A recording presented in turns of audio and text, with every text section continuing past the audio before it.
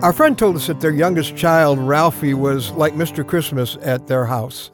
Very early every Christmas morning, he was everyone's alarm clock to get up and get going on those presents. And that's what made this one Christmas so strange. 2 weeks earlier, Ralphie was doing a little exploring in the closets while his parents were gone. And he found where they had hidden their presents. He couldn't resist. He opened this one bag and saw the major gift they had bought for him. Well, then came Christmas. Everyone slept later than they ever had on a Christmas morning because Ralphie didn't get up. Everyone was waiting impatiently around the Christmas tree, so Dad called up the stairs, "Ralphie, are you coming?" "Yeah," Ralphie replied. All the other kids were psyched as they opened their gifts. Not Ralphie. He opened his with little emotion, sort of a half-hearted thanks, and Dad took him aside and said, "Ralphie, are you sick, man? You're like Mr. Christmas around here." And Ralphie explained why his joy to the world had gone. "Dad, the problem is I opened my gift early, and I ruined Christmas." Well, I'm Ron Hutchcraft, and I want to have a word with you today about the gift you don't want to ruin. Poor Ralphie. He opened his gift before he should have, and he ruined Christmas.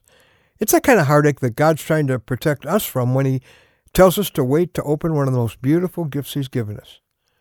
The gift of our sexual love to the person we love enough to spend our life with.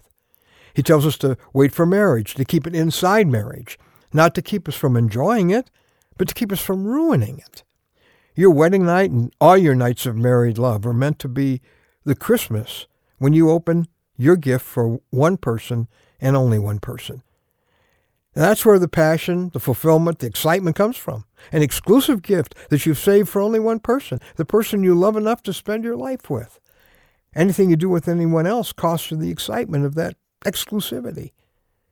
Now, in our word for today from the Word of God, he gives us a clear blueprint for sex and love at its best.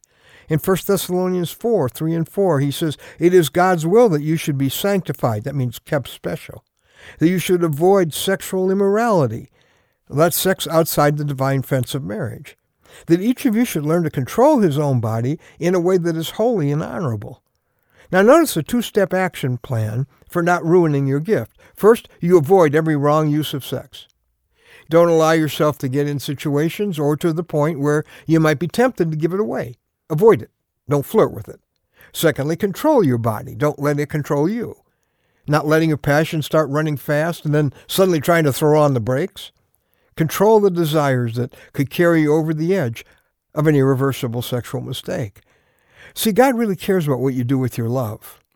He cares that you experience all the love he's planned for you, most of all his love. It's very possible that in our society, in our world today, you've given away sexually what never should have been given, but you did, and now what? Well, God has two hope-giving words for you: clean and renewed. Yeah, the Bible says the blood of Jesus, his Son, purifies us from all sin.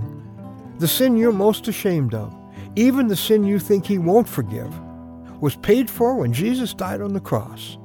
The day you bring your sin to him and trust him to be your forgiver, your Savior, he erases every sin you've ever done from God's book. And what you've done before doesn't have to matter anymore. He begins to renew your emotional and spiritual purity. Don't let your sin keep you from Jesus. Let it drive you to him. If you want to know him in this kind of love relationship, tell him that today. And if you'd like to be sure just how to get started with Jesus, have every sin of your life forgiven, I invite you to go to our website where we explain exactly how that can happen for you today. anewstory.com. That's anewstory.com.